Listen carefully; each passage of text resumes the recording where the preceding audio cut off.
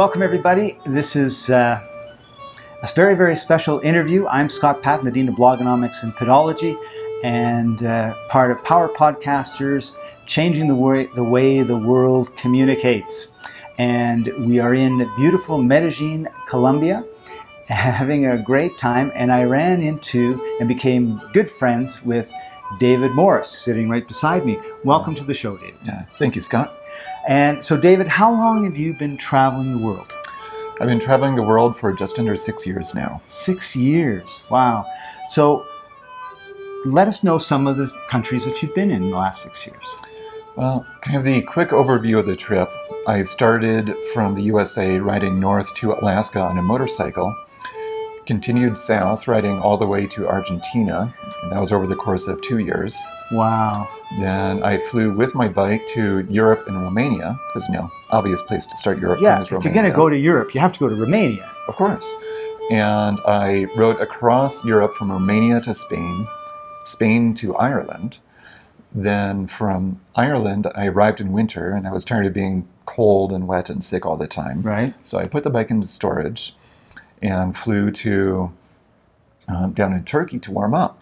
I started backpacking through East Europe, got up to Poland. It was winter again. Right. So I was tired of being cold there. Where is the line between winter and perpetual summer in Europe? I'm kind of curious. Europe really always has a winter as far as I can tell. Okay. But my own personal view on when it's summer versus winter is, do I have a point at night where I'm saying, fuck, I'm cold? Right. And that's the time for me to skedaddle somewhere warmer. I see. Okay. So I was at that point in Poland, and I fly to Egypt and then Southeast Asia. Okay. So you went down to Egypt, saw the pyramids. Mm-hmm. Did you get any further south? Oh yeah, I got all the way south in Egypt. I went down the Nile to Aswan. That's Aswan, all the okay. way south near the Syrian border. And Near the Sudan border. Sudan right, border. sorry. Okay. Sudan border. And then back So north you to didn't Luxor. To Luxor. Okay, Luxor was the one I was trying to remember. So what did you think of Luxor? All of Egypt is amazing. Okay. It's from one end to the other. Spectacular. Yeah. So go see it. Yeah. Go see it, everybody. And Egypt. some of the most interesting ruins that I've ever seen anywhere in Egypt. So from Egypt, you went to Southeast Asia. Yep. Okay, so now I have to ask, Mm-hmm. why not Israel or Jordan, Petra, for example, or that area? Just. It was basically a whim of the moment. Okay. My laptop had died, and I can't get by without my computer because I do a lot of photography, a lot of communicating with people. And Egypt, I just couldn't get it repaired because service centers are too bad. I saw a good service center in Malaysia, a cheap flight to Malaysia, and a good friend in Thailand. I see. Or sorry, he was in Malaysia at the time. Okay. And so I thought, yeah, why not? I'll just have it go repair to Malaysia. Computer repair on the world trip. You just, It was really 5,000 miles away, no problem, and away you went. So you went to Malaysia, went around Southeast Asia. Yeah. Did you go down to Australia? No. Okay. I traveled around Southeast Asia for several months. So that would be Thailand, Singapore, Malaysia, Indonesia. For me, it was really just Malaysia, Thailand, and Laos. I was already starting to travel pretty slow at that point. So you're not one of these travelers that gets like the rail pass, the Euro pass, and goes to 35 countries and 48 cities in 3 days. No. Well, I started off traveling pretty fast on my motorbike. Right. But now you I traveled down. slower and slower and slower over time. Okay, so now when you go someplace or you decide to go someplace, how long would you, like if you, obviously you don't know and you have the freedom and the mobility to pick up and go whenever you want. So if you go someplace you don't like it, see you later, totally understand that. Absolutely. But in your mind, kind of at the back of your mind, you're thinking, okay, I'm going to, like you're in Medellin now, I'm going to come to Medellin, I'm going to be here a week, 5 weeks, 10 weeks, 6 months. Normally I have no consideration at all for that. Okay. Just whatever happens, happens. Okay. Right now here in Medellin, I'm trying something very different. The drawback to 6 years of travel is that I'm constantly moving, and so I've friends scattered to literally every corner of the world. For sure.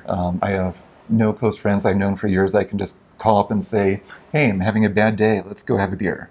It's the closest person I know who I could do that with, I think, is maybe in the USA at the moment. That would be the closest. Right. That's about 20-hour flight away. Right. So it's a drawback to travel. And so what I'm trying to do here is stay for several months to really get into the society, make good friends, and find a little bit more of that community that is I can just relax into, hang out with, get a real deeper feel for what it's like, and those closer friendship ties, closer romantic ties. Right.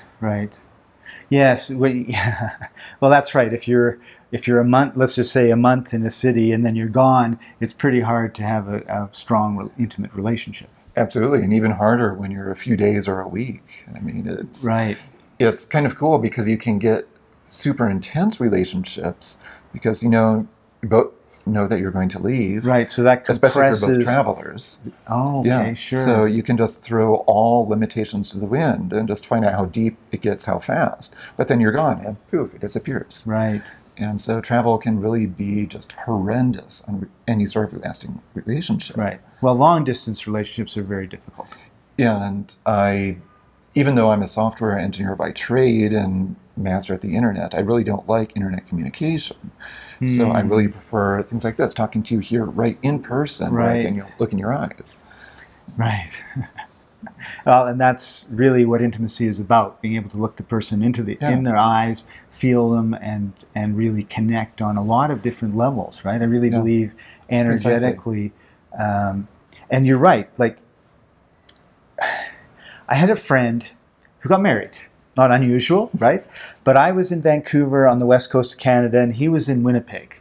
So he says, Scott, I want you to come, and you and 3 or 4 other guys are going to be my best man. We're going to have this really low-key wedding in the I was going to say basement, in the backyard. And I said, great. So I said, well, do you have someone that can be my date? And there was this woman that he just loved, but he's getting married to another woman who he loved more, I guess. And he said, well, I'll introduce you to her, and then you can take her, she can be on your, she's invited, so you might as well come together, right? And I know you'll like each other, and blah, blah, blah, blah, blah. And he was right. We did like each other. And I remember we were sitting at this table with about 6 other people, and we started to have this conversation.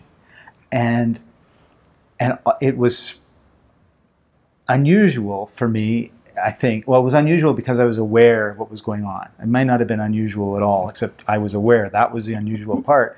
And it was like this bubble came over us. All the sounds from everywhere else slowly dimmed down, right? Almost like the lights went down and a candle came up. And there was just this warmth. Yeah, and of course, brilliant.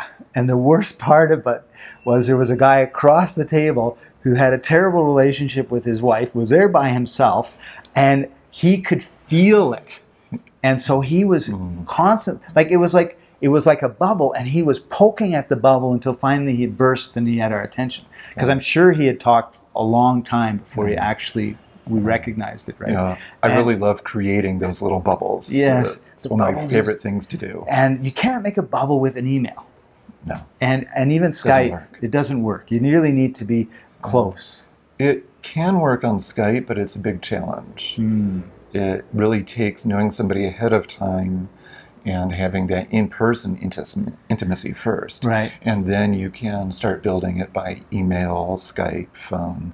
But even then, it's really hard. Well, as human beings, I think someone said you need 3 hugs a day, and I think minimum that's true, right? And it's really hard to hug your computer, even if the other person's face is it's just not satisfying. No, that's right. Okay, so we're in Southeast Asia. Yeah. Yes.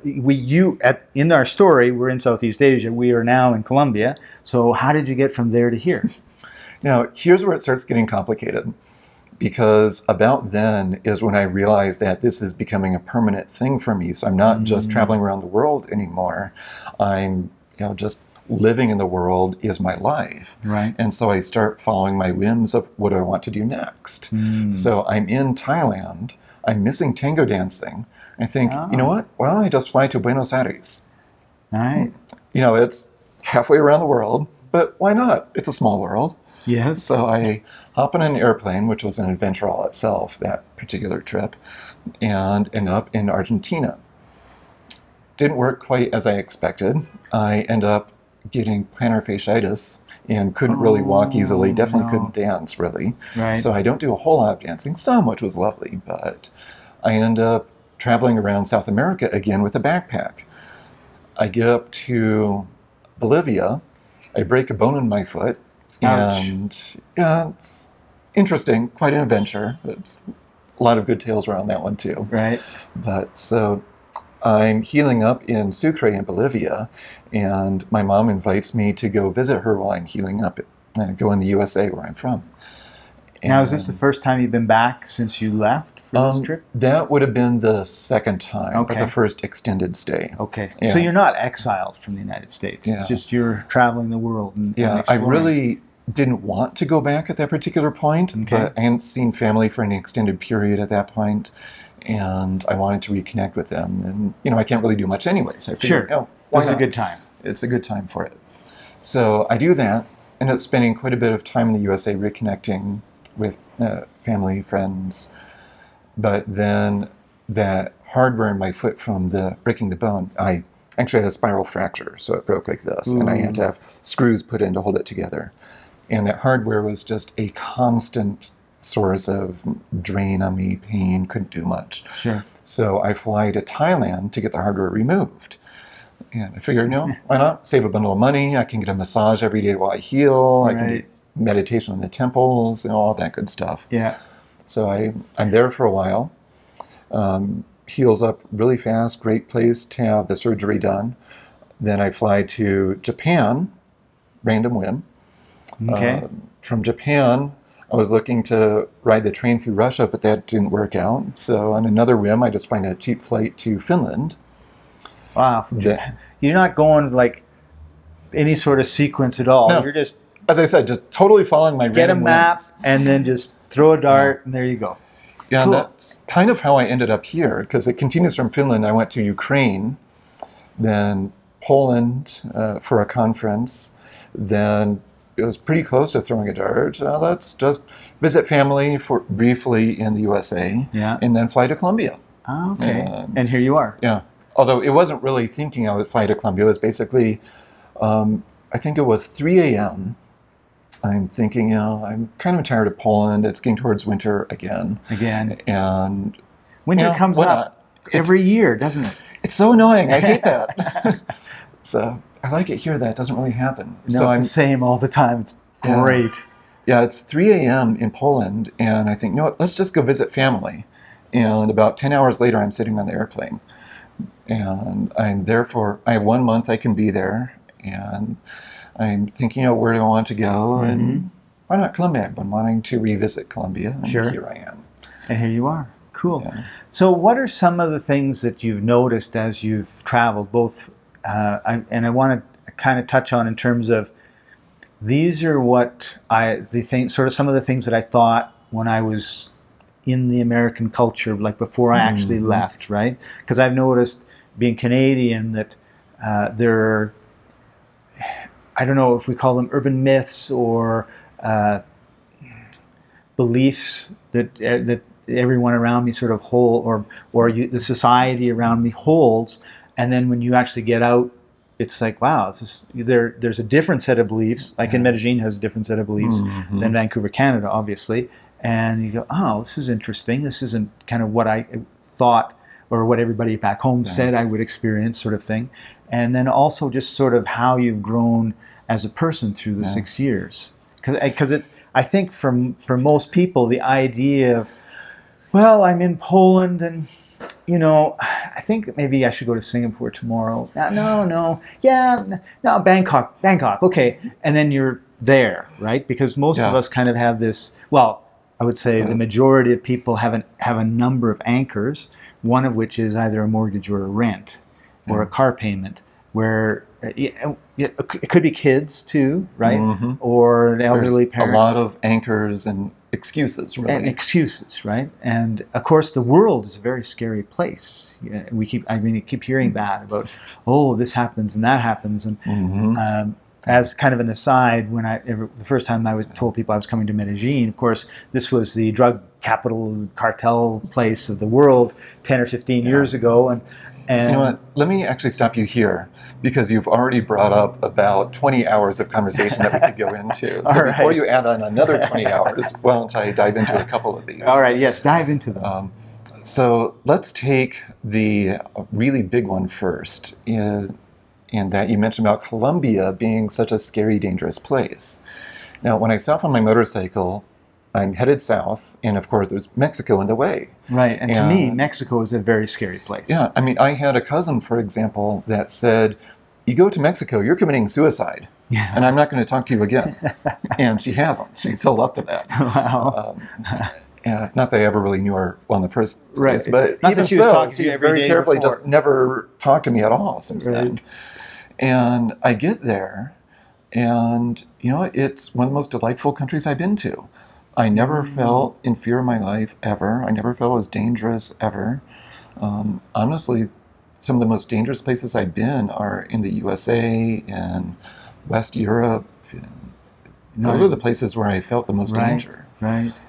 And it's interesting what you say about Mexico, because when I fly back to Canada, I'm stopping in Mexico City for 22 hours. Oh, and the person exciting. that is here was telling me how dangerous Mexico City is. And if you listen to him, you would never go, ever. Right? And there is actually some truth in that, because it got that reputation for a reason. Mm-hmm. But what people fail to realize, in part at least, is that there's a difference between the city and what you'll see as a tourist. As a tourist, you're going to the best parts of the city, the most interesting ones, the ones that are set up for tourists. Generally. And generally not at 4 a.m. in the ghetto areas. Exactly. But the other thing is, this is one of the other big, hairy conversations that you brought up, is that the world is run by fear. Mm. And the reality of the world just doesn't line up to that.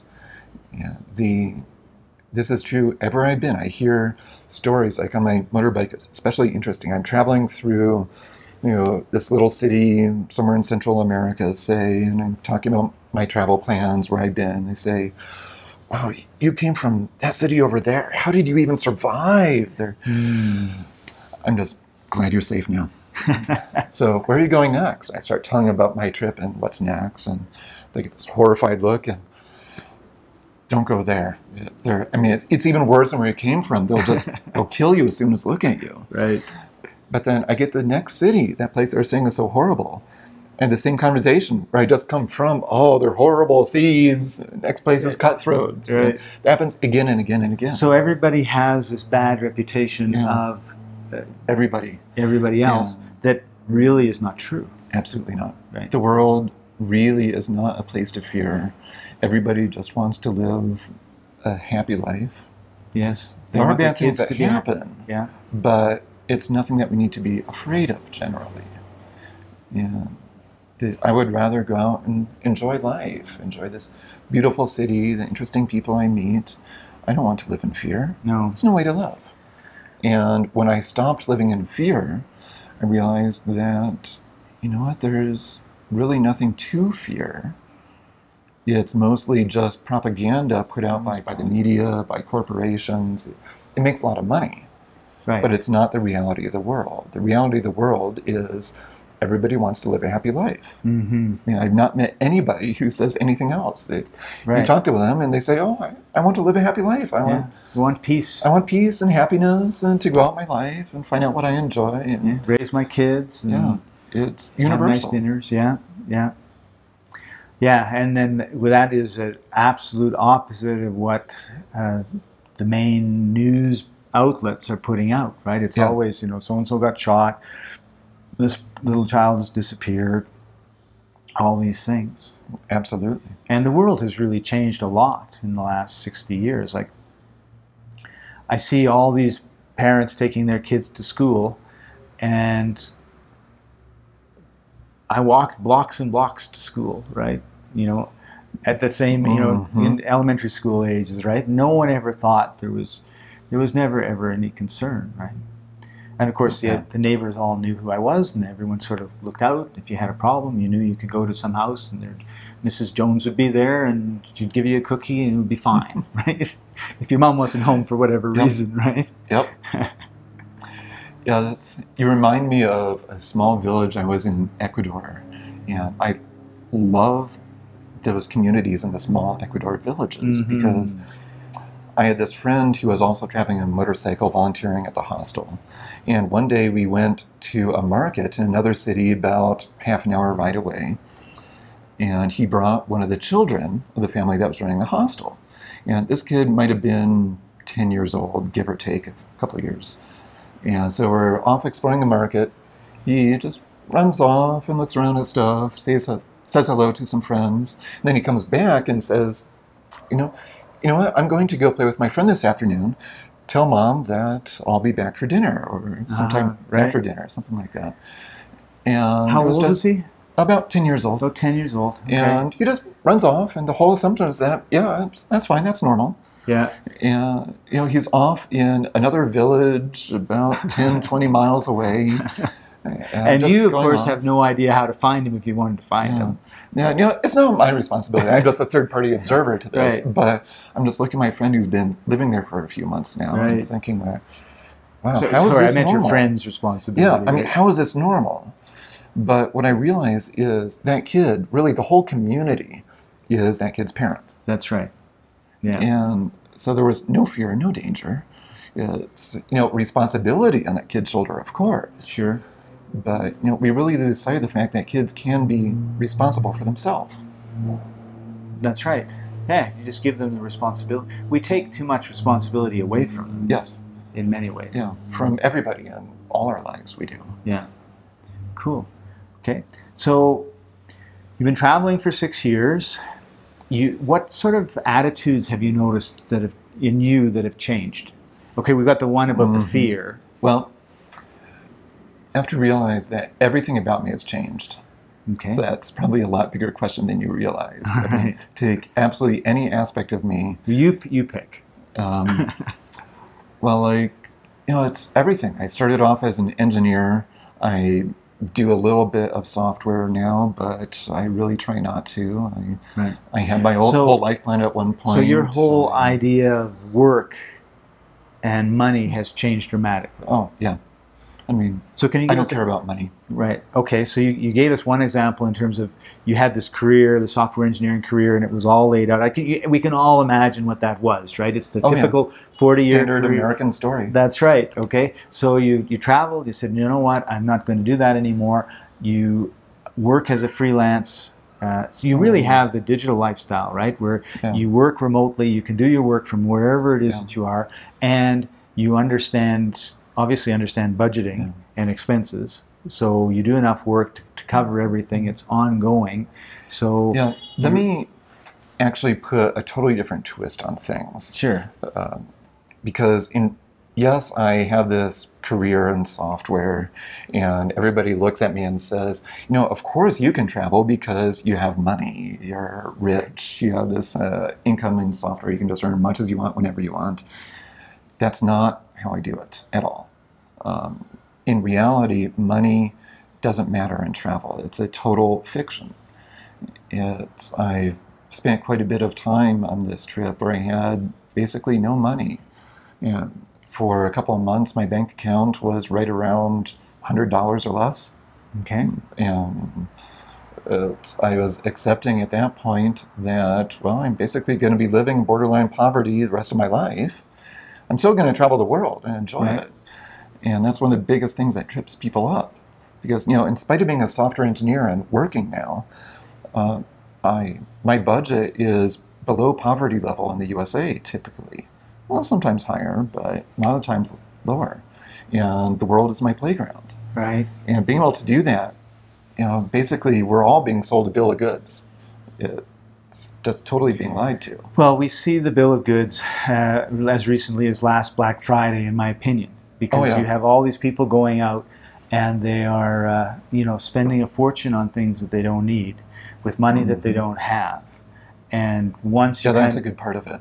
Once you get out of that paradigm, right, and it's very, very difficult because what I noticed in Colombia, there's a lot of people that have very little. You know, they live in a very small place with their children or their family, and they don't have a lot of stuff. Although I noticed that there's certain things that they make sure they do have, right? You know, like some of them, they have very nice nails done, or their hair is perfect, or they have beautiful dresses, and you know, but they live at the poverty level, right? Or way below what would be North American poverty levels, and I notice with them a lot of times, like they'll go to like Medellin and Colombia have as nice a malls as you'll find anywhere, as far as I'm concerned. Like you go into these malls, and Absolutely. it's like they are magnificent malls. Rivals the best in the USA. Yes, they're very No nice. question. And they go in, and these, you know, these friends of mine that I've gone into the malls with them, and it's just like they're just looking and shopping and wanting to, you know, get this and wanting to get all that. And so they've bought into, because they have nothing, they've really bought into this materialism that's required, right? And I think what you're talking about is like the opposite of that. If you just let go of, you know, what you think, what you want versus what you need. Like I need water, I need air, I need some food, I need I don't know about need, but I really like having a roof over my head and a soft bed. Right, and a toilet that works. You know, once you kind of got that. I'm a big fan of the toilets, especially. Yeah, that's right. Particularly if you've been some places like India where I've been, where you squat. I mean, it's just. So tell us some more of the things that you've noticed as you've traveled, and that have impacted you and sort of changed how you've. Like, let's just say the baseline is the typical 40-year working career plan with the 2.5 kids and the white picket fence and all those sort of things. So as you've gone through your travel, I'm sure it wasn't you went to sleep one night, the next night, I don't want any of these things. I think it was probably a gradual process. Exactly. And what were some of the other things that really kind of impacted how the process occurred for you? Well, one of the bigger things that really impacted me is living in hostels for most of the last 6 years. Okay. So I'm living in dorm rooms. I have zero privacy. I have people running around everywhere. And you have to realize that, now, you've met me, I'm a fairly outgoing, extroverted type person. Right. I'm actually a hardcore introvert. All right. And before travel, I was about as far over onto the computer geek side of the scale as you could get, to the point I was even living as a hermit pretty much. Okay. And so living in these hostels really made me realize that the internet and these phones that we have, all of it is toxic. What's important is these real person-to-person contact, the conversations that we have, sitting down in person, talking to each other. We like to say that the internet has connected all of us together through the whole world, and it's true and it's great. But we're losing sight of the true importance of saying here, I'm here with you in this moment and you alone. Right. And having that real powerful connection at every level beyond just those text on the screen, at every level of human existence. Right. And it is so important.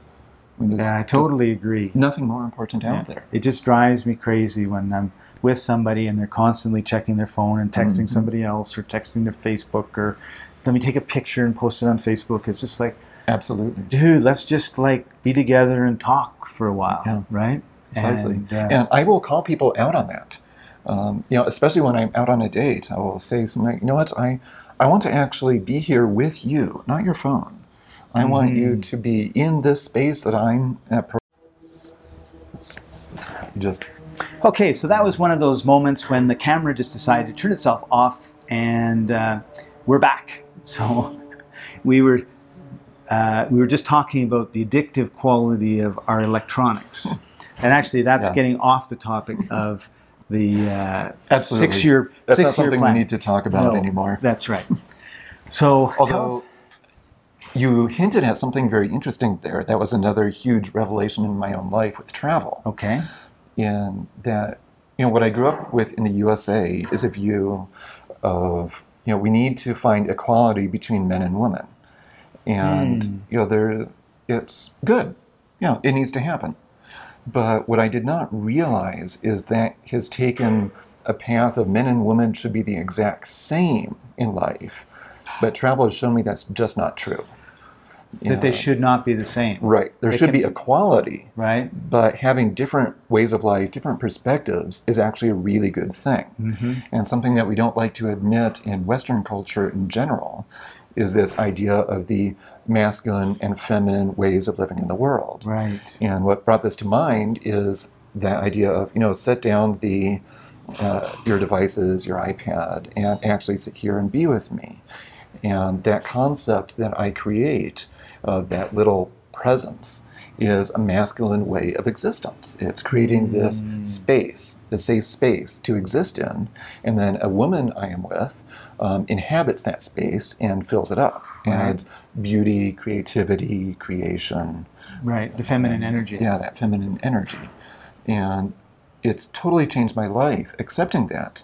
Because the more you have that polarity between that masculine, feminine way of life, there's a lot more sparkle and joy added to everything. Right. And it's been totally revolutionary to how I live. Oh, very cool. Yeah, I often think of it as a battery, and there's two charges, right? And if the two charges are together too much and too close, then they just neutralize each other, and it's kind of flat. But when you've got the sparks going between the two, Yes. then you've got the joy of life occurring. Yes. Yes. Now, an important distinction in this, which again a lot of people lose sight of, is we all have masculine and feminine sides within ourselves. Yes. And it's about embracing both within ourselves. And by embracing both, then we can live that polarity when we choose to, or meet in the middle when it's appropriate. And Right. There are times when it's good. Yeah. Let's talk a little bit about America's place in the world. That's a very interesting one, because Right. the whole world, of course, looks to the USA. For a lot of things. For a whole lot of things. And, it's understandable. We have the strongest military, the strongest economy. We developed a whole lot of the new technologies in the world. Been a leader Have forever. been a leader for a long, long time now. And it's only gotten more extreme over the last couple of decades. So it's very understandable that the world looks to the USA. But I have very mixed views on the country. I started off really hating my own country for quite a while on travel. But as I've gone through my own spiritual development and talked to a lot of interesting people, I've come to a lot more accepting view. And I do. Interesting. I see a lot of good things, a lot of possibility. I do have this feeling that the USA has passed a peak and has been in a slow decay for quite a while now. Mm-hmm. But it's like there was so much upward momentum. It actually continued up, even though the impetus had decayed away. Right. The actual position in the world has continued up for a long time, and we're only just now starting to see the real effects of that decay. But my main difference between a lot of people who hate America and are down on what's going on is that I see a lot of hope that is still possible. I see changes happening. I see people wanting to move things in a different direction.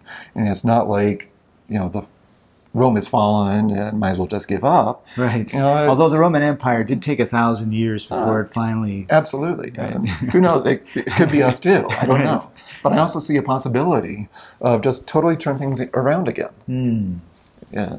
Oh, good. It's not necessarily the end. So your travel has given you a lot of optimism about the United States. Absolutely.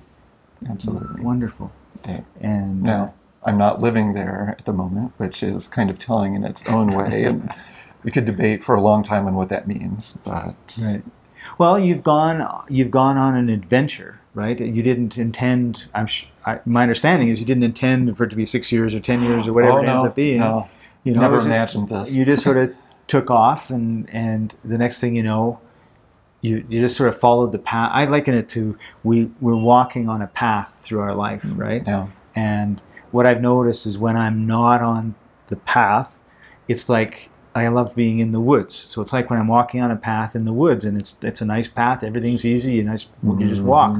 But when you're off the path and you're in the bramble bushes and the thorn bushes off and bushwhacking, and you're getting scratched and there's badgers coming after you and a black bear over there and everything else, then it's like right. Yeah. And so my sense with you is that you kind of took the step out of the United States and into the world, and then this the beautiful path opened up for you, and you're just exploring it, right? Totally by accident, but yes. And it can only happen, I think, totally by accident. Not necessarily only, but for the majority of us, we don't wake up and say... Yeah, I think you're kind of right. That what you just said there is the key point, is you have to wake up. And frequently, waking up like that does happen by accident. It doesn't have to, but that is the most common way. Right. Because most of us don't realize we're asleep, right? Yes. I had a girlfriend once who said, "You're the most awake guy I've ever met." I said, "Don't say that." I said, "I might know that I'm asleep, but that's as far as it goes, right? That doesn't mean I'm awake." And so the world really opens up when you open up to it. Yeah. And it's interesting, that bushwhacking analogy that you give to it, because that kind of hints at the way I view my own life for several years now.